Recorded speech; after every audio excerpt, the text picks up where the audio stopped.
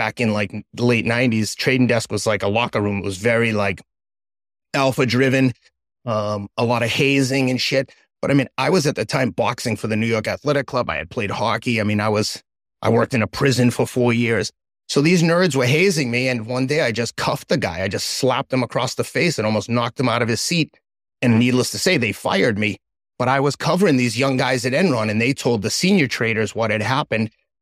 And one of the senior traders, who happened to be from Martha's Vineyard outside of Boston, called me up, said, hey, I got a job. I didn't even know we had competitors. That's how naive I was. I didn't know there were other brokerage shops.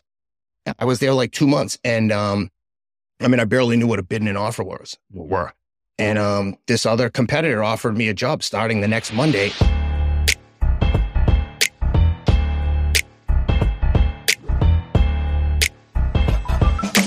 All right, we get right into this. Ken, thanks for coming, man. Do you know at all what you're getting into or no? Yeah. I heard Andrew Huberman on the show, my friend Andrew. Good. Well, I'll let you kind of do the intro, but I want to tell our audience what I know about you and why I think it's cool that we have you.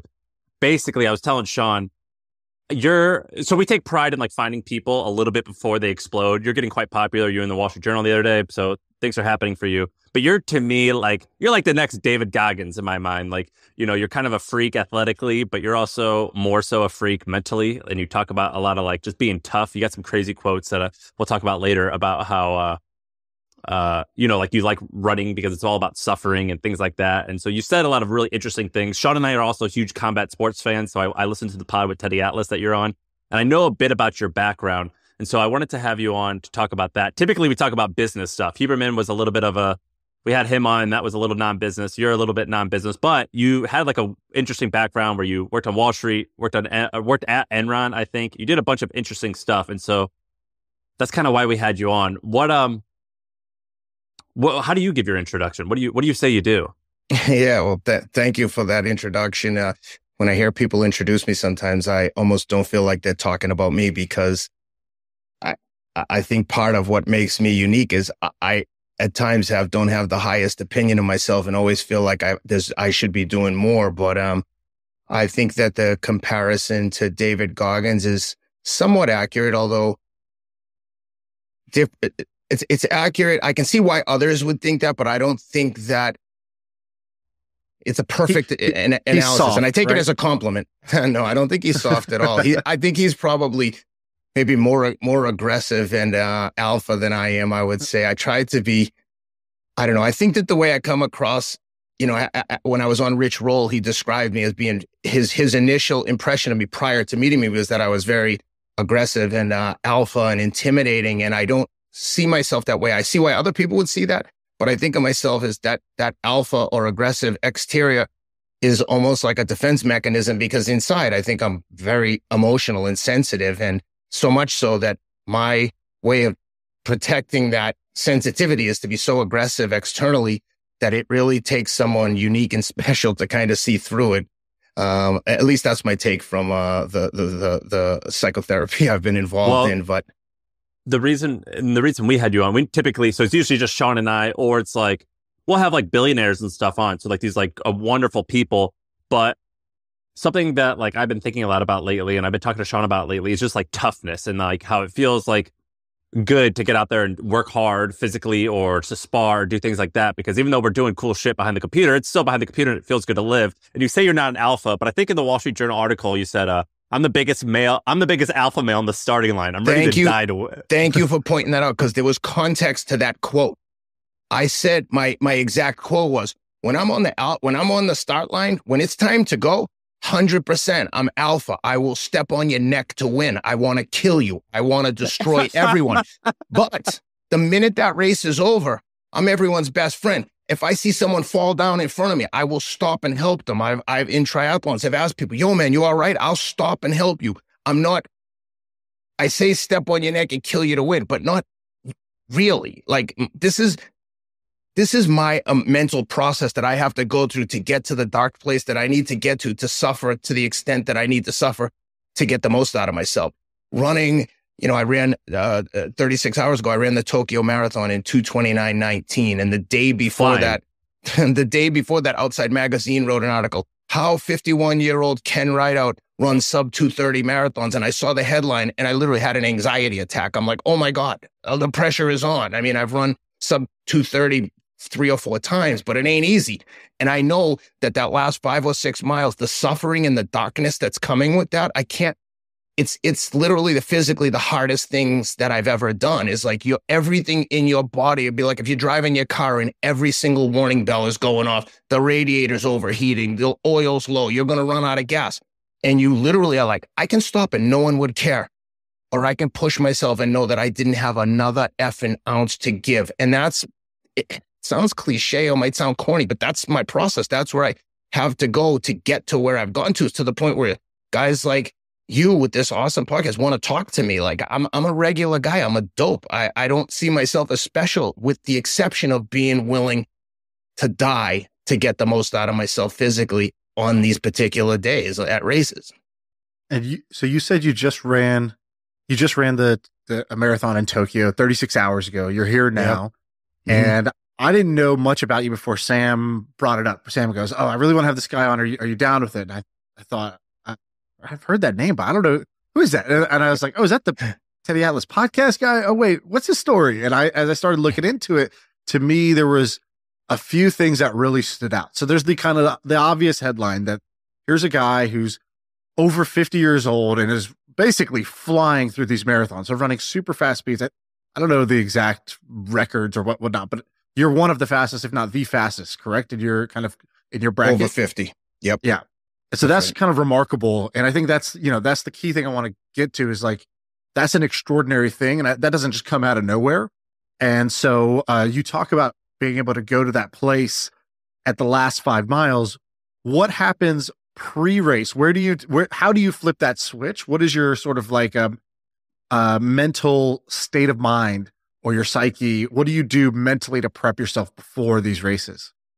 Well, that's a great question. And thank you for the opportunity to explain this, because I think that it's important for people to understand when they look at this just on the surface, like you just described, like, wow, it's extraordinary. And by the way, when I hear it, it doesn't even seem like you're talking about me. So I don't at times have the highest opinion of myself because of the struggles I've gone through with addiction. So as I'm telling you this, I'm super cautious about coming across like a narcissist. I don't want to come across like that. I want to be very humble in how I describe this, but I'm going to be honest with the process prior to the race.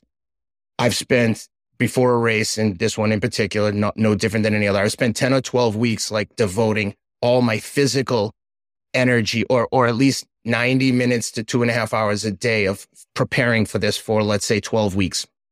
When I get to Tokyo the week before, I always go by myself. I have 4 young children.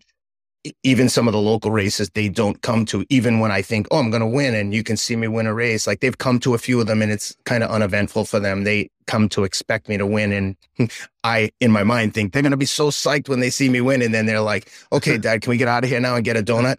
So, anyway, long-winded way to say, I have a very specific process that I have to go through in the days leading up. And again, I don't want to sound like I'm like some elite professional runner, but this is what I do. This is the process. I have to get there. In the case of Tokyo, with a 14, 15-hour time change, I need to get there at least 7 days early to get my body and my circadian rhythm on track with what I'm about to do. Because again, I've spent 12 weeks devoting so much energy to this. I don't want to mess around when I get there. It's very specific. I don't make plans to go to dinner with people, or very rarely, mainly because I'm a jerk. I know it. I'm very selfish. To me, again, I'm not a pro runner, but to me, this is my version of the Olympics, and I am not there to mess around and have fun. It's like I'm on a work trip. So I get there and I just need to be alone by myself, think about what I want to do, try to stay positive.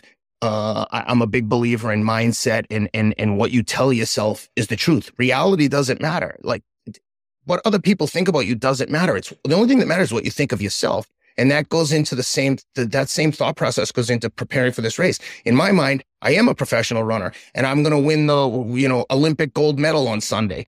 So I get there early. I go through my process, and on race day, I've said this before in interviews. It's like, I'm nothing nice on race day. I don't want to make friends. I don't want to chit chat.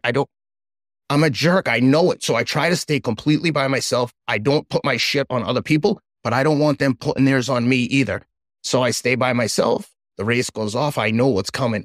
Some people were like, how were the sights in Tokyo? What were the people like in the race? I said, I couldn't tell you if we ran through the friggin' Imperial Palace or not. All I know is the road in front of me. And I get into like a tunnel vision where I can't see obviously, if I look around, I could, but I don't waste an ounce of energy. I don't even try to look at my watch I don't want to move any movement that isn't completely necessary to get from A to B as quickly as possible. I'm trying to run the straightest line. I'm focusing. If people get too close to me, I'll like kind of give them an arm like, dude, you're getting too close. Like, I don't want to trip someone at the start of the race in Tokyo. I was right on the start line and 2 or 3 people right in front of me toppled, and it was like they were caught in the whitewash as surfers, just arms and legs flailing, elbows and knees smashing on the ground as people just trampled them at the front of a major marathon. It was crazy. So I don't want them doing that to me. So I'm like, that's what I meant about being a bit alpha at the start, but I don't want to hurt anyone. I don't want to affect anyone, but I don't want to be effed with either. Did I see a picture of you and Jason Calacanis over there? Yeah, I mean, Jake Cal, yeah, it's my dude. How do you know him? My friend Casey Neistat, who is, do you know who he is? YouTube guy, Casey. So I trained Casey last year for the New York Marathon. My friend Neve Schulman, who's the host of Catfish on MTV, he connected us.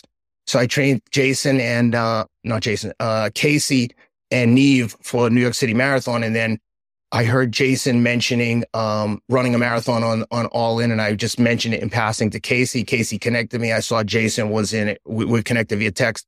I saw Jason was in Tokyo. I sent him a text, and then we ended up going to dinner one night and then a Tokyo food tour the next day. We went to like some super high-end sushi place and then a bakery. J. Cal is like, he's dialed. He knows where he wants to go. I know nothing. I was just like, just tell me where we're going and I'll be there. Just text me the address. That's what I mean about the weekly. Dude, you're in the in crowd. You're hanging out with all the cool guys. Brother, again, when I think about my friends like Andrew Huberman and David Sinclair and Joe Rogan, I think, I can't believe these guys are my friends. I feel like the luckiest person in the world. And I'm so humbled and honored that guys like you want to talk to me. It's just mind blowing. But it comes back to this point of, I don't have anything that anyone listening to this show doesn't have. I promise you, I'm not a good athlete. I played Division III sports. I was just a hustler. And when I found running as a way of getting over an addiction issue with opioids, I just decided I was done being mediocre. And we'll get into the career stuff. And I'll tell you how I applied the same practice to my career in finance. But at the end of the day, you know, not to sound cliche, but if you're not all in, there's just too many competitors out there that are going to eat your lunch if you don't bring your A game every day. But when you do dedicate your 100% effort to one particular goal, it's very hard to beat the guy who wants to die to win. And that's kind of what I applied to running. And it's attracted these other kind of people that recognize that I am like serious about the things that I get involved in. Well, the thing that you're interesting is you just have an interesting life. Did you used to work at Enron? No, good question. I was working in finance. My very first job, if you want me to kind of walk through my career, I don't want to jump around. I moved to New York right after I graduated college. I had a pharmaceutical sales job for a few months, but when I moved to New York, I saw all these younger guys my age working in finance and making a ton of money. And I was making like $36,000, and my like rent and student loans came to more than my take home pay. I was basically like living on borrowed time in New York, living in a shitty walk up. And, long story short, I was playing pickup ice hockey at Chelsea Piers, and a French Canadian kid who played minor league hockey asked me if I wanted a job as a trading assistant on an interdealer brokerage desk brokering electricity trades between the utilities, and Enron was one of those clients. And the way it worked was the junior guys at Enron would trade like next day power, which was like the commission was like literally like $5. But if you didn't do that as a service for these accounts, they weren't going to trade the like big ticket items with you. So long story short, I was doing that. The guys on the trading desk, you know, back in like the late 90s, trading desk was like a locker room. It was very like alpha driven. A lot of hazing and shit. But I mean, I was at the time boxing for the New York Athletic Club. I had played hockey. I mean, I worked in a prison for 4 years. So these nerds were hazing me. And one day I just cuffed the guy. I just slapped him across the face and almost knocked him out of his seat. And needless to say, they fired me. But I was covering these young guys at Enron, and they told the senior traders what had happened. And one of the senior traders who happened to be from Martha's Vineyard outside of Boston called me up, said, hey, I got a job. I didn't even know we had competitors. That's how naive I was. I didn't know there were other brokerage shops. I was there like 2 months. And I barely knew what a bid and an offer were. And this other competitor offered me a job starting the next Monday. I was making 40 grand. They offered me a job at 80 grand. I mean, to me, that was more money than anyone I knew made. So I was like, and the other thing is, this guy's hazing me. I had a huge black eye from a fight at the New York Athletic Club. Like, I was not like a punk that you could just I didn't come across as like, hey, bully me, I'm a big sissy. Like, I was a guy, So when he did it, I was like, you got the wrong guy, dude. And I cracked him. And needless to say, he almost started crying because I was like, when you leave this office, I'm going to beat the crap out of you. And he's like, I'm not going to leave. I go, you're going to have to sleep here because when you come outside, you're getting a beating. And they were like, okay, Ken, you got to go before we call the cops. And again, I had no safety net. I couldn't call home and ask for money. There was like, I worked in the prison. My stepdad and brother were inmates in the prison. No one was looking to help me in my finance career in New York. To them, I was like an anomaly. I was already like the richest person they knew just by having a job in New York City. So, it was nerve-wracking. And so that's how my career started. And the guys at Enron were just like good customers of my clients that like literally changed my life. But it worked out all right. I mean, I think at the end of your career, you were killing it. Yeah. So when that happened, from the minute that happened, within 2 years, I was making not sound like a narcissist, and I don't have a lot of money. I'm not a rich guy, but within 2 years, I was making like $2 million a year doing things that to me were like, I didn't even know what we were trading. I just knew people and I had relationships and they were just doing trades with me. I was living in London. I ran sales and trading, commodity sales and trading at Cantor Fitzgerald out of London and Hong Kong. And I was flying on the Concorde back and forth from New York to London on a regular basis. Every single time the novelty just never wore off. Every time it happened, I was like, I can't believe that this is my life. Much like I feel today. I can't believe I've done this. How are you making that much money? That's just commissions or what goes into that? How do you jump from like 80K to 2 million? What happened? Yeah, good question. So I was brokering electricity trades, and electricity deregulation had just taken place. So you're putting together trades for like commodities trade on monthly contracts. So we were doing that. And when Enron went bust, I got basically sent from London back to New York because the business had dried up. But I was like one of the biggest producers of commissions at the time. Again, like I was so unqualified. I didn't know anything about the technicalities of what we were doing. I just knew how to find buyers and sellers. It could have been houses. It could have been baseball cards. I just had a knack for it. Is that like a lot of networking? Is it cold calling? What were you doing to actually be great? What did it take to be great there? Yeah, good question. I hate the word networking. I feel like when you're trying to network, you're already like us behind the curve. Like if you're trying to make friends, people ask me frequently now, like, how are you friends with Rich Roll and Andrew Huberman? I'm like, I don't know. I must have something that they like and they have something I like. We just find each other. But I certainly didn't make a conscious effort ever to be friends with anyone. It's just a natural process. So to answer your question, I just had an ability to connect with people, and I tried to live a life of honesty and integrity. And if I say I'm going to do something, I'll do it. And I like to tell the people that I'm close with, or when I have a close friend, someone's like, oh, are you friends with that guy? I'm like, oh, I'd help that guy bury a dead body. I like him so much. Like, that's my guy, And I think that people that are my friends know that that's the truth. If you need me, someone's coming over to your house, they want to fight with you, I'll come and help you. And I think, like I said, I think the people who are tight with me, they know that that's a character trait that I have. And I think it's what's helped me build the rapport with the people that I've built rapport with.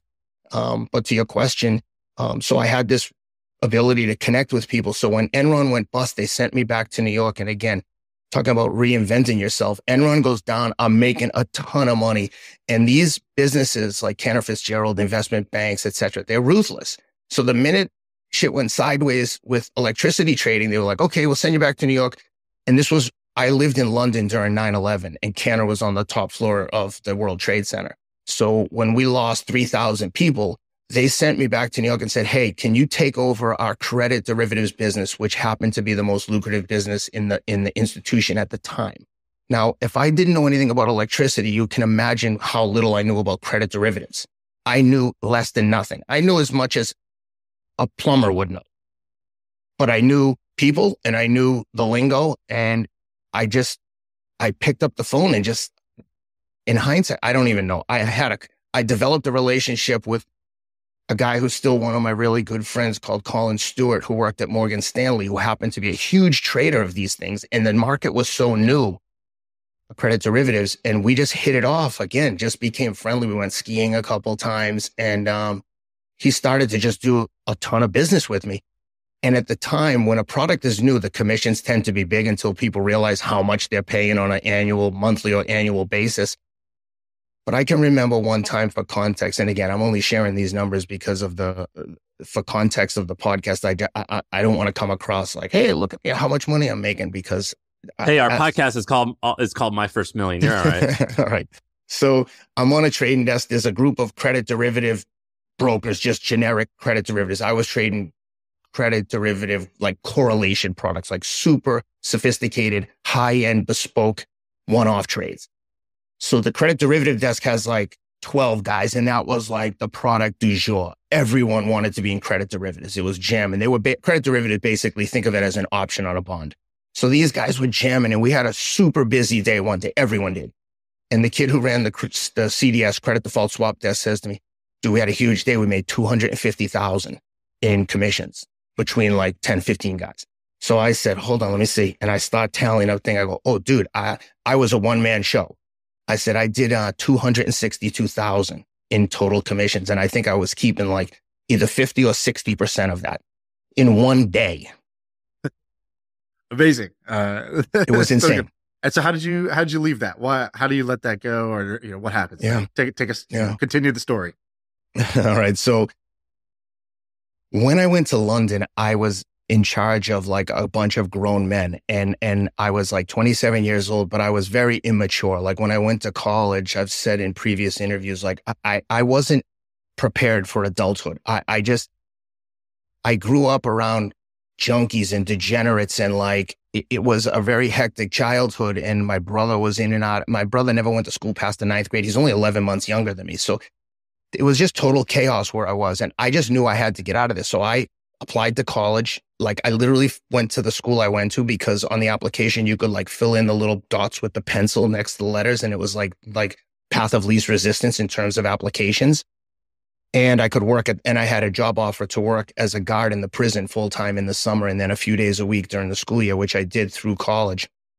I started at the prison like when I was 1 week out of high school. So if you can imagine being in a men's maximum security prison, I mean, I was 18, but I probably looked like I was 15. But I also knew prison is very segregated, right? Blacks and whites don't necessarily mingle with each other freely. It's not like, it's like a different world. But I knew most of the white guys because I grew up in like white Irish Catholic, almost like not in housing projects my whole life, but in that sphere.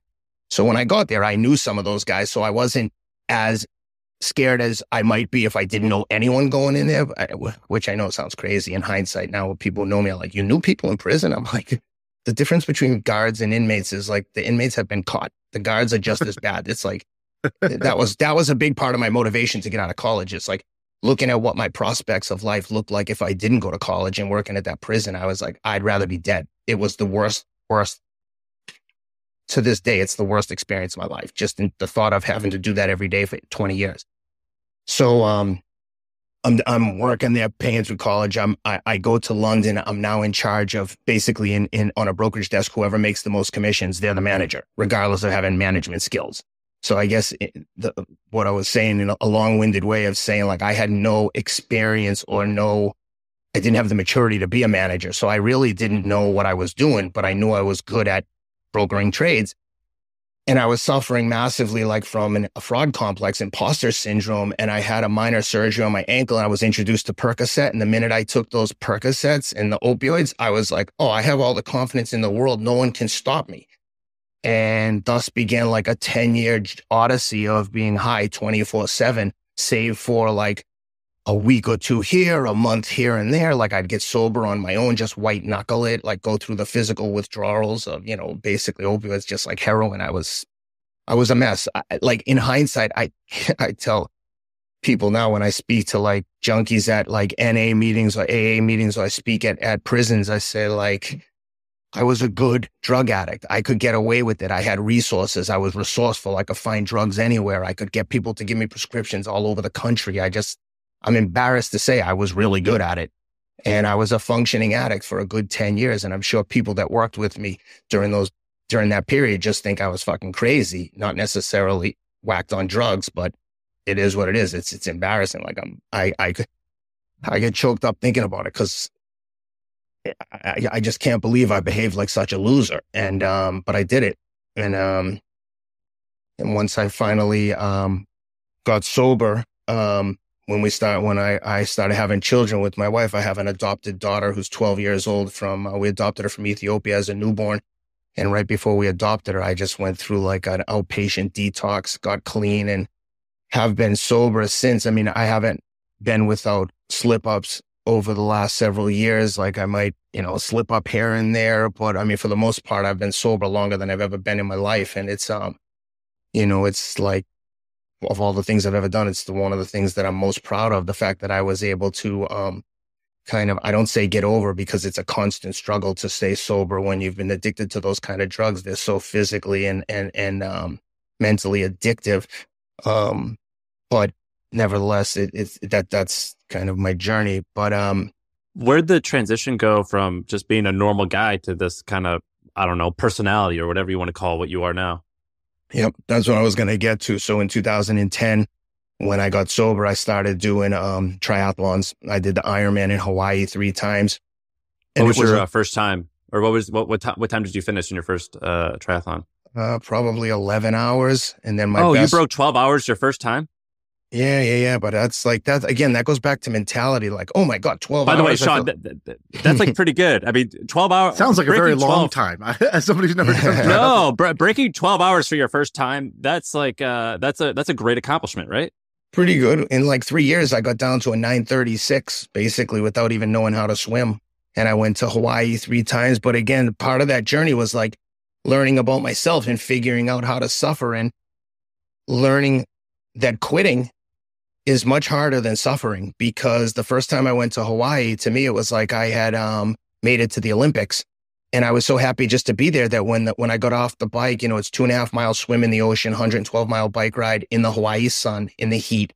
And you start a marathon around 1:00 in the afternoon, which would be crazy even to do as a training run. And the run got hard and I just quit. I just stopped. I was like, oh, I'm dying. This isn't my day. I just told myself every story that I needed to tell myself to justify quitting. It's been a long year of training. You made it here. That's the big thing. And as I walked back to transition, literally like crying to myself, like crying, like real tears, like it's so shameful, because I knew I didn't have to quit. I had a lot more to get, even if I walked. And I went back the next year and finished in like 9 hours and 39 minutes, which was, I don't know where I finished overall, but that was it. I was very satisfied with that.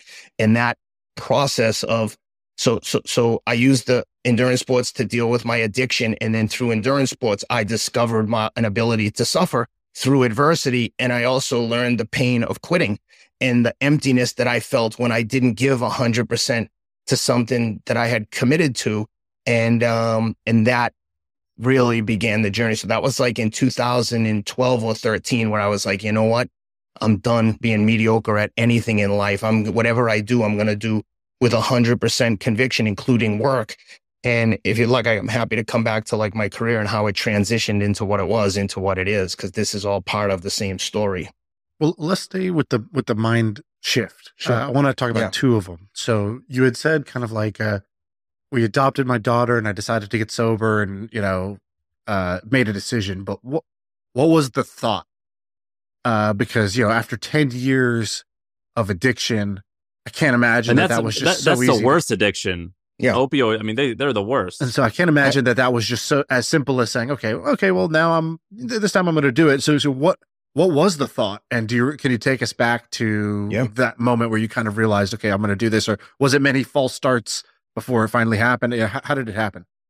Yeah, no, that's an excellent point. There were many false starts. No one who's suffering with addiction wants to continue to wallow in that, because they call those medication Percocet like painkillers, but they're really joy killers. So what happens is you initially take them, you feel great, and you can maybe do that for like a week. And every single time you take a dose, you get a euphoric feeling, maybe the first time for an hour or two. By the end of the first week, it might be a half an hour.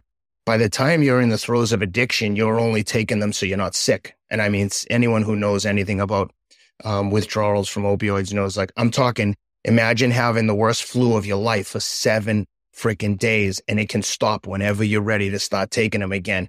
Or are you strong enough to get through this week to 10 days? So then again, just like quitting at anything, you're sick. Oh, something came up. Any justification where you're like, I can't afford to show up here in like the throes of withdrawals. I like can't go 2 feet from the toilet because I might have to use the bathroom. I'm sweating. Then I'm freezing cold. Everything hurts. I'm an emotional mess. I could cry at like a drop of a dime. And so there had been I had gotten sober for weeks and months at a time, and then, found excuses to go back to using. But when we were adopting my children, I was like, I cannot live like this with children. I have to be in my right mind. And yeah, it wasn't so to your point, it's not just like I just switched flipped the switch. But I will say, in terms of being hard, finding someone that's been able to get sober from opioids is like finding someone like with a story like from The Biggest Loser, where you see someone who weighs like 350, 400 pounds. Then the next time you see them, they're ripped to shreds and they're living like an athletic lifestyle. That's, I think, how rare it is to find someone who was heavily addicted to opioids and is now living a clean and prosperous, emotionally prosperous life. That's how I feel. It's so hard, and only other junkies who've been through this can recognize the struggle that went into it and the strength that it took to get out of it. Like I said, I've not always been perfect, but I'm so grateful and thankful to be where I am versus where I was with regards to the addiction. But yeah, it was not, I know I'm different. I know when it comes to mindset, I know that I have some mental strength that other people don't have. I say that with humility, but it's the truth. I just decided I'd rather die than live like this, and I don't want to die. I can't find this client info. Have you heard of HubSpot? HubSpot is a CRM platform, so it shares its data across every application. Every team can stay aligned. No out-of-sync spreadsheets or dueling databases. HubSpot. Grow better.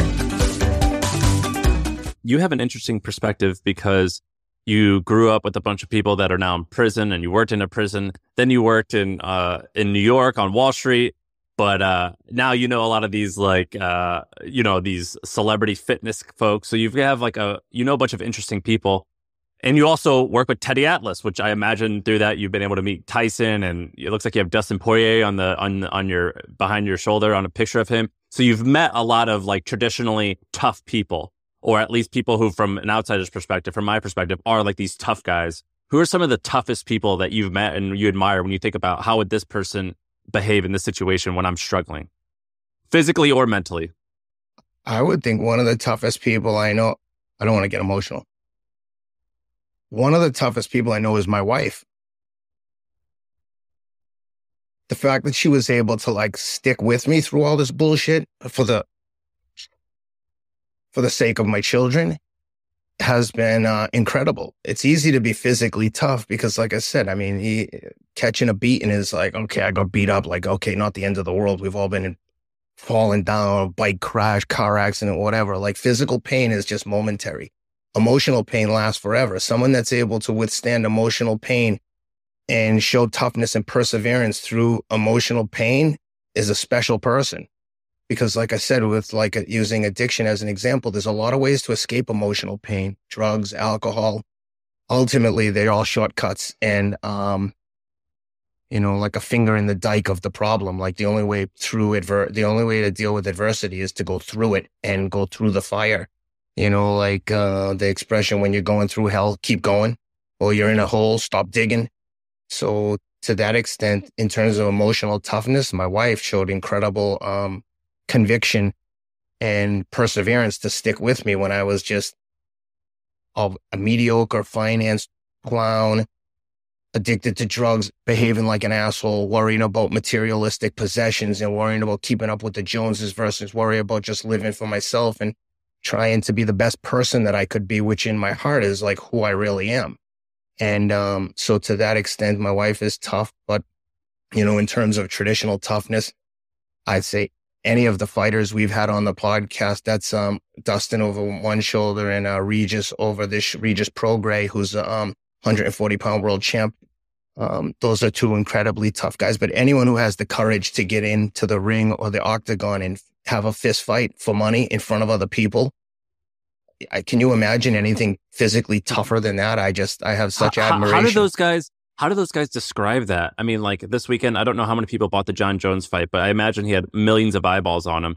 He's like, well, I'm going to get in my underwear. I'm basically naked, and I'm like going to fight to the death in front of all these people. That's right. I've read some like Chael Sonnen and Cowboy Cerrone. They're like backstage. They're these tough guys, and they like at the weigh-ins, they're puffing their chest and they're flexing their muscles, and they're like, I'm going to effing kill you, yada, yada, yada. But then they'll tell stories once they're retired. They're like, I had to throw up in the backstage ahead of that fight because I was so afraid. And at the beginning of every fight, it's just like a race. You have these feelings of like, what am I doing? I don't want to do this. Why do I keep doing this? What am I like? This is the worst feeling. And so they're kind of human. But what do you think, or what have some of those people said right before they're about to get in the arena and just fight to the death? What's that? What did they go through? You just hit the nail on the head. I've had some fights myself, boxing matches, and it's whether you're in the UFC or fighting in a VFW or a convention hall. Every single person that I've ever met and spoken to, and I've been in the locker room of fighters before fights, many world champions, UFC boxers. Teddy and I trained the light heavyweight champion of the world. I was basically Teddy's assistant. Teddy trained him, but we were in the locker room for a pay-per-view main event fight. And I can tell you, every single person feels the same things that you and I would feel, or that average person would feel. They're not different. They're not special. They're not unique. The coward and the hero, as Teddy Atlas would say, they feel the same exact thing. The only thing that they do differently is how they behave. Some people let that fear overwhelm them and they cower. And I compare it to like surfing. The waves are crashing down and there's that like break zone where you either have to get out of the water or get through the break. And the coward either gets washed out to sea or goes back to the shore. And the hero goes through the break and knows that on the other side is calm waters and is the place where you want to be with other heroes. So I think to answer your question is they don't feel any different. Everyone feels the same thing. They're not immune to the fact that there's millions of people watching. No one is. It's just exactly as you would imagine. The only difference is how they behave. And you just forget that's the reason they train. You train as hard as you do or they do is because at the end of the day, you've got to block out all the bullshit because all that fear that we've just described is all noise. And the amount of things, and again, this is all knowledge I've gleaned from working with Teddy Atlas, all of the scenarios and potential nightmares that could happen, Teddy calls them like the ninjas of your mind. The ninjas start coming over the wall as you're getting ready to go into the ring or the octagon. And all of the possible scenario, there's endless scenarios of things that could go horribly wrong. You could die. You could get knocked out. You could get your arm broken. But at the end of the day, what are the odds of any of those things happening? Because you know you've trained like a dog. You've been in fires with these kind of sparring sessions. You've done the running. You've done the training. And at the end of the day, you have to block out the fact that everyone's watching. This is now simply a more aggressive sparring session, and you've just got to focus on the task at hand. And once, at least in my own experience, whether it's a fight or a race, once the gun goes off or the bell rings and you start jabbing or running, you have to get your mind into that place of like, hey, I've been here before. I know what's coming. I know what to do. Even if it's not going right, I know how I'm supposed to behave. And Teddy would say, you know, the difference, what makes a fighter or what makes a fight is when there's something to overcome. You're not really a fighter if you're just in there beating the brakes out of shit competition. You become a fighter when there's something to overcome, when you're dealt some cards that you weren't expecting, when you get punched in the mouth in a shot that you didn't see coming, and now you're tested. That's when you see who's really a fighter, who can come back, who can get off the canvas. We measure a man much more by how they get off the canvas versus how many times they knock someone else to the canvas. So when you have losses and setbacks and you've experienced that feeling of having quit or not giving 100%, that's when you find out who you really are. And that's what's worked for me. And again, a lot of reality, the reality of situation isn't nearly as important as the narrative that you have in your head. because the narrative in your head is going to control how you behave and control your mindset. And that's something that's well within your control. And you can learn how to harness that ability over time and through practice. And that's why we train the way we do. So I wanted to ask you about that exact thing because, you run and you run these crazy marathons and these crazy times. I think you basically have just been getting faster and faster every year since you were 35 years old, which is kind of amazing. I'm not going to run. I'm not a runner. It's not something that's of interest to me, but everybody hits adversity. And so I think this is probably the most important thing that I want to learn from you, which is whether you're in a fight or you're in a race and adversity strikes, what is the self-talk that you have developed that gets you through that? Because you said the difference between like a coward and the hero is the behavior, but I think the behavior, I would guess, comes from a conversation that happens in your head, deciding which way are we going to go? Are we going to walk off the field or are we going to continue on, right? And so what is that self-talk and how do you train that? Yeah, that's a great point. And I think that at the end of the day, we all know what the answer is. I like try to use a professional analogy, like a business analogy. If you're a research analyst, right, and you're covering a particular stock and you know that there's like, let's say realistically 15 other guys covering that stock, is like, who's going to go the extra mile to get it done, right? We've all, just like at the start of a race, everyone shows up. Everyone there is good. Everyone there is fit. Who's the healthiest? That's a big difference. Who's done all the little things? So if you're doing research, have you uncovered every stone? Have you turned over every stone? Like Warren Buffett talks about that he would pour through company reports. I don't even think he uses a computer. He's just old school. He's just reading company reports, reading balance sheets. And I think that we all know, whatever our profession is, we all know what we could do better. And I think when you sit with yourself and you ask yourself, have I done everything? Think about how much free time, how much time we waste in the day. And if you need an example, every single time you open your phone and look at it for anything, Instagram, Twitter, I do it myself. It pisses me off because it's such a waste of time. I've like contemplated getting rid of social media every day for like the last 2 years, but I would be lying if I didn't say it's been helpful to me in terms of getting my message out there and kind of sharing some of the knowledge I have in terms of what I've been able to do with running. But I would say that to simplify is like, we all know what needs to be done. You just have to do the little extra things that you know that other people aren't. Is someone else leaving early to go have drinks with their friend? The people who are great, that's their priority. And again, back to the concept of all in. If you're all in on one thing and you decide there's one thing that no one's going to beat me at, no one has to tell you what you need to do. You know, everyone, spend more time doing the thing that you love doing. If you do something more than anyone else, I'm pretty sure you'll become the best in the world at it. If you want to be the best piano player, there's going to be people that are just virtuosos. So let's take out the outliers. But if you want to be a piano player and there's 20 other people in your class, I promise you that if you train more than them and practice more than them, you'll be the best. And I unfortunately, the only example I have for me is running. I've just run more than other people and I've been able to stay healthy, which is, I get maybe part of it is luck. I just have the physiology that absorbs the miles, but I do a lot of other things to maintain my overall health in addition to running. You keep saying that you're like this. You're like, I'm a humble guy, and it feels crazy. Well, you don't say I'm a humble. I think you said, I don't want to be a narcissist and talk about this and that. But you kind of are like this alpha, cocky guy in a good way. That's a compliment. Because I read this story and you're a funny guy. You're like the real life version of a Mark Wahlberg character in a movie, because you say these funny wisecracks. Because I read this story that's like 10 years old. Apparently Lance Armstrong was hosting like a man camp or some type of like, like tough guy camp. And I think the story is that like you were kind of chirping at him. You're like, I came this close. You told the reporter, I came this close to beating Lance Armstrong in the first race. I attacked him like a rabid dog. I had a gap on him. And then on the ride, apparently a rock hit Lance or something from someone's tires. And you said, I hurt Lance Armstrong. I broke him. I made him bleed. And then you actually, you got close to beating him, or maybe even you did beat him. And you said, I'm the winner of Man Camp. Lance, I need you to clean my bike and hose it off for me. Yes. The initial quotes are slightly out of context because it sounds a bit like a dork. Like I would never be like, I came this close to beat him. I just would never talk like that. There was more to the quote where I was, And I did beat him in a couple of those clients, but he probably hadn't ridden a bike in like 6 months before we did this together. So like there's a lot of context that's missing there. But Lance is a good friend of mine. A rock did bounce up and hit his finger. And I said, yep, I made you bleed. Now clean all the bikes. We kicked your ass. And then I probably said to him, make sure that no one gets a blood sample of that, make sure no one gets a drop of that blood and runs a sample on it. I don't want to find out that you're still doing any kind of performance enhancers.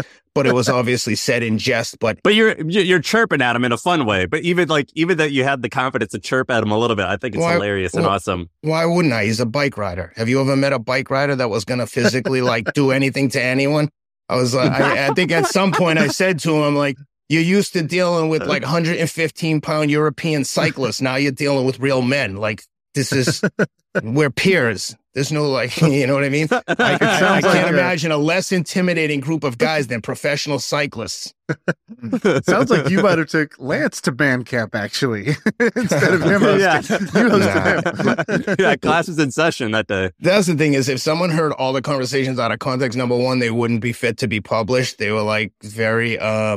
much like a locker room, but Lance is my buddy, and all of that stuff was just said in jest and teasing each other that probably wouldn't all be for public consumption. But, anytime you see quotes where it's like that, like, I came this close to being Lance, it makes me sound like a fucking dork. And like, I wouldn't talk like that. I would have said, I'm going to kick your ass. And when we get out there tomorrow, I'm going to do this and I'm going to do that. But again, I would say that I'd tell Dustin Poirier the same thing if we were going to have a sparring session. I don't want to sound, I don't at all. I don't feel cocky or arrogant whatsoever. I know that there's some things I'm good at, and I know that there's a lot more things that I'm bad at. So if I've come across as cocky, I apologize. It's certainly not the message I want to send. I think I try to be as humble as I can and know that there's a lot of things that I'm not good at, but suffering is one thing that I know how to do. Are you making most of your income right now from your main? I think you have like a small advisory, right? Are you making most of your income now from that, or are you going to try and go full transition to become like this? I don't know what the right word is, what we call these Goggins, but whatever that is, a personality. That sounds like lamer than it actually is, but you know what I mean? Yeah, no. This is a great question. So I've made most of my income through finance, and what I've done. So in 2015, I left New York and went to California with a fintech startup called Electronify. We were brokering trades between institutions for corporate bonds. So right now, when you trade a corporate bond, you have to call like Goldman, Morgan Stanley, and you have to find, you tell them, I want to sell these bonds. They find a buyer. Sometimes they'll buy them from you, which was the old traditional investment bank model, right? Hey, I got 20 million of these bonds to go. Okay, we'll take them there. And then they try to sell them at a slight markup. Now they're basically just matching buyers and sellers for all intents and purposes. So we created a new, an electronic marketplace that could let these like Fidelity and PIMCO trade directly with each other. So I went out to LA to cover the West Coast, knowing that there was a good chance that this startup wasn't going to work. It didn't. We sold it to a competitor, but by moving to LA, I basically forced myself into an uncomfortable position because there aren't sales and trading jobs in LA like there are in New York. So I knew I'd have to figure something else out. And you know that expression of like, hey, if you're waiting for everything to be perfect to make a move, it ain't ever going to happen. You have to make the move and make it perfect.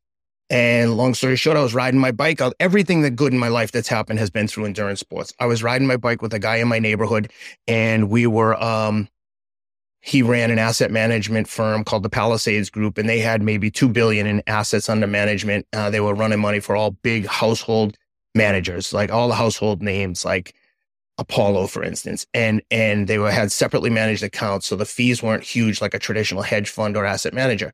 And I said to him, he didn't have any business development. He wasn't actively out there trying to raise more capital, which is what he would need to do to really grow his business.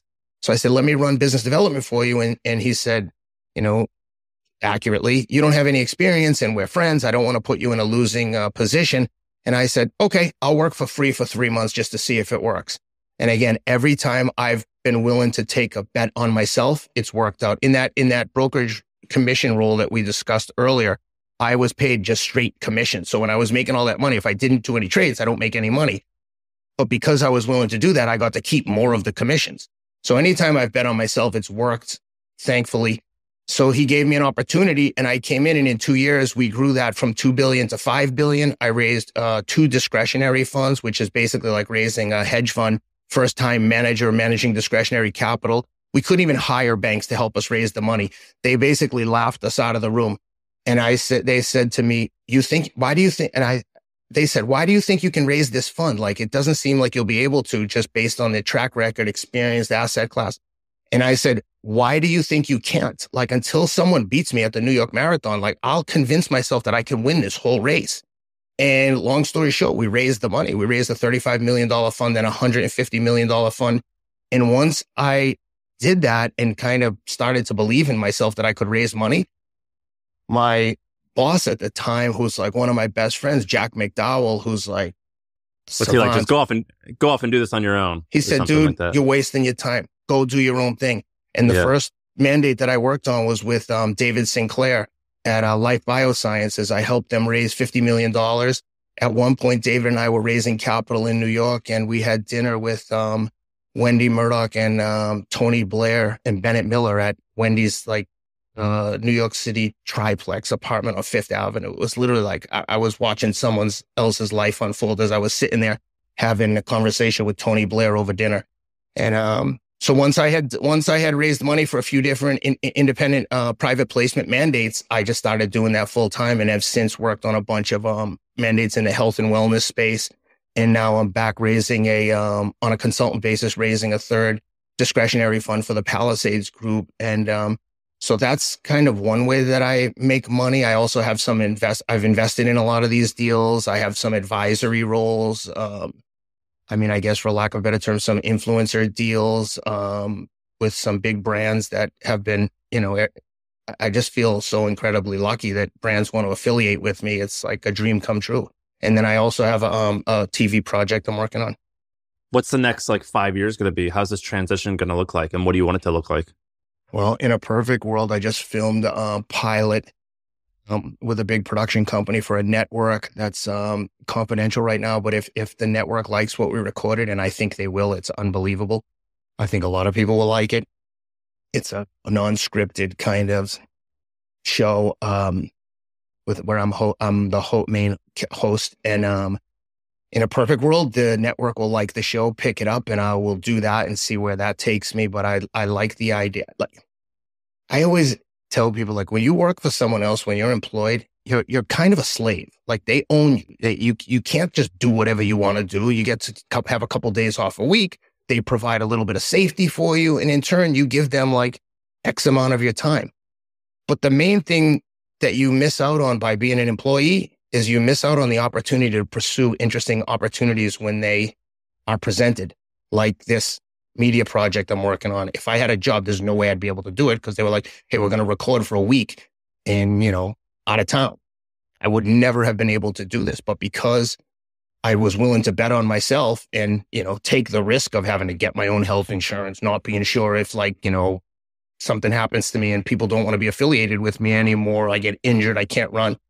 Okay, now what do? I guess I could always fall back on a finance gig, but I don't want to do that. I wasn't happy doing that. And to that point, I've said this before, and I think it's relevant for this podcast, is that I've said to people, look, money doesn't make you happy. And people are always like, oh, bullshit, you have money. And I'm like, no, I've had money and lost money multiple times. When Enron went bust, when you're making a lot of money, you spend a lot of money. And when that ends abruptly, you're very quickly out of money, especially if you have a $10,000, $12,000 mortgage.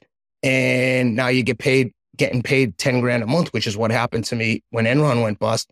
Things can change quickly. And the reason I say the example I give you is I was making a ton of money and I became a drug addict. So it didn't make me happier. It caused me different anxiety. So money can alleviate a lot of stress, but it can also add stressors that you didn't even know existed. And yes, it's easier to have money than to not have money. But if your only goal in life is to make money, I would say be careful what you wish for, because I was making money and I could have comfortably continued to do what I was doing. But I'm so much happier now wearing the risk of not knowing where the next deal or paycheck is going to come from. But I've never been happier in my life. And this transformation didn't happen until my late 40s. And when I finally had the courage to bet on myself all in my late 40s, it's been the greatest gift I've ever given myself, is to bet on myself and live and die with my own results. So in 5 years, I hope that this media stuff becomes more of a reality and I can continue to kind of share my experiences and, knowledge of, knowing how to suffer and deal with adversity. And I like sharing that message. I've done some speaking recently. That's also contributed to my financial well-being. And that's something that I actually really enjoy, which is crazy, right? Because every time I do speak to people, I go, hey, is anyone here get nervous about speaking in front of an audience? And every single person raises their hand. And I go, guess what? I do too. But I'm dealing with it. And like I tell my kids, it's okay to be scared. Like when my youngest son's playing baseball, he's like, Dad, I get so nervous when I get up to bat. He's 7. I said, buddy, everybody does. But sometimes we just have to learn how to do things while we're scared. Once you get comfortable operating while you're scared, you can't lose. It has to do with repetitions and experience. How are you? So I'm a former competitive runner. Now I'm pretty into fitness, but all types of well-rounded fitness stuff. And I get hurt. You seem like you do not get hurt. Is that, and part of that I think is like just biology. I think some people are just built where they can absorb miles, like you said, but what are you doing to stay healthy? I try to sleep 8 hours a day. I eat a very healthy diet. I do a lot of strength training that I think a lot of runners don't do. And I do recently, I hadn't done a lot of stretching and stuff in the past, but lately I've been doing a lot more stretching. And I feel like it's, especially in the last like 6 to 12 months, tons of preventative care, electrical muscular. I've got every device under the sun. Electrical muscular stimulation, Theragun, et cetera, et cetera. It's been, I spend a lot of time trying to keep myself healthy, but it's getting harder over the years. Do you think that, running 70 and 80 miles a week, do you think that that's going to make you live a longer or healthier life? Or are you just happy do you just like how it makes you feel? Because when I, think about like some of these, I did a half Ironman, nothing like you did. And I didn't even do it fast, but I remember doing all these miles and I'm like, man, I don't know if this is gonna make me live to be 120. It might not, or maybe just like lifting weights and going for walks might be a little bit better. But how do you think about that? I agree with you 100%. I always tell anyone who's interested, I don't know that this is the answer for me, but you're talking to someone who is living the life of a drug addict. To me, okay, if it makes my life a little bit shorter, but it's adding the quality of life that I'm experiencing right now, that's a bet I'm willing to make. Yeah, I don't know. I wish I had an answer for you. I don't know what's going to add to my overall longevity in terms of my mental and physical well-being. But I know that right now, this is the best way for me to live my life. Look at what it's given me. It's been immeasurable. But I think that there are a lot of things that contribute to longevity. I mean, obviously, there's the famous longevity study out of Harvard that suggests that the most important element to live in a healthy, fruitful life is relationships. And to that extent, the one thing that this lifestyle and my kind of newfound station in life has provided me is the quality of relationships. When I worked in finance, this doesn't apply to everyone in finance, but a lot of the people I worked with were real assholes and I didn't like them and it was keeping up with the Joneses. And if I never had to sit on a trading desk for the rest of my life, I'd be perfectly fine with that. Again, not everyone. I met some people there that I genuinely love, but there's also some people there that if I saw them, I wouldn't mind giving them a smack in the mouth. There's been some real idiots I've worked with, and I could go on forever. But my life now, if there's someone in my life that I don't appreciate or don't respect, I can just cut them out and move on to the next thing. I don't need the thing that I have that some billionaires don't have is enough. I have enough. I have everything I need, and I'd love to have more money, and I'd love to put in a pool and renovate my house and splurge on a lot of bullshit. But at the end of the day, I have the one thing that I need, and that's enough. And I have my family. And so, finding something in life that you're passionate about and that you genuinely enjoy is the key. And to me, and people say all the time, find something you love doing and you'll never work a day in your life. There isn't a single week that goes by that I don't say to my wife, can you believe I don't have an effing job? Am I the luckiest person we know? And she always laughs and goes, you're definitely the luckiest person I know. But it's interesting that the harder I work, the luckier I seem to get. You're an interesting guy, and we appreciate you coming on.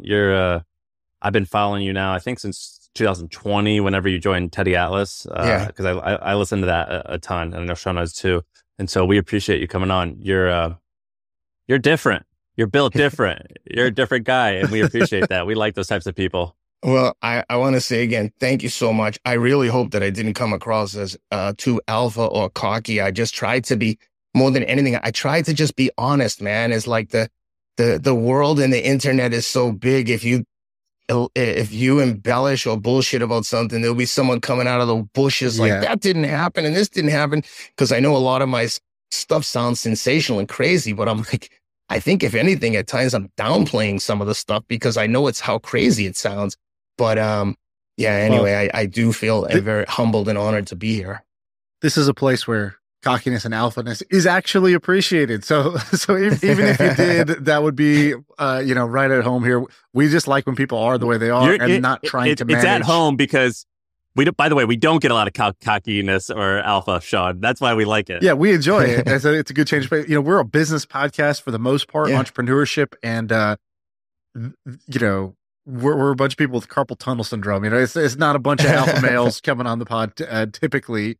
So I think there was some good stuff here for mental strength, toughness, adversity. Basically, what I think is the most important thing, which is managing the little voice in your head, and that little voice in your head. That's who you go through life with, and I think that you're a great example of what happens when you really work on that. And so thanks for coming on, Ken. I really appreciate it. I would say this before I leave, that voice in your head is not little. That voice in your head is all powerful. The most powerful, right? It's the voice in my head is the one that tells me to get high when I know I shouldn't. The voice in the head, the little voice tells me to go run when it's pissing rain or freezing cold and snowing. So that voice in your head shouldn't be little. It should be big. And it should be like screaming from a megaphone that you're the best and you can do anything you want to do. And to your point, if you have a bunch of carpal tunnel guys here that might consider themselves nerds and intellects, good. Because the one thing that you can control is your physical actions. Anyone can do what I've done. I promise you, I'm not special. I wish I had the intellect as some of these carpal tunnel guys, because that's the one thing I don't have. And that's where I'm trying to overcompensate by being so physical that maybe my intellectual shortcomings can be overcome through physical intimidation and alphaness. But anyway, I say that in jest, but honestly, everything that I have is available to anyone. I'm just literally, the only thing I'm doing different than most people is trying harder. Well, Sam, I don't know about you, but in 10 minutes, I'm going to do my workout. And I think it's going to be a good one today. I think I got a little extra juice for my workout today. You know it is. But you got to follow him on Instagram. There's videos of him shadow boxing, and right before he's about to go running, or right after he got running and got done running. And he, I always feel foolish posting that shit. I really do. And then I'm like, no, I like it. I watch it because I like running a lot, but I don't want a runner's body. And you're cool because you don't have a runner's body. That's my mission in life is to not look like a runner. You're well-rounded. You're well-rounded. It doesn't matter if you're 53 or you're 23. You look good. I joke. I'm like, the point of working out for me is to be able to kill or outrun everyone in a room. You want to be able to kill and eat them or outrun them. Yep. And we'll add a third thing, which is you also want to look good naked. And so in your checklist, it's check, check, check. All right. If you're not going to look good for yourself, think about your spouse. So that's kind of my closing salvo. All right, you're the man. Thank you very much. We appreciate this. I appreciate you guys. Thank you for having me.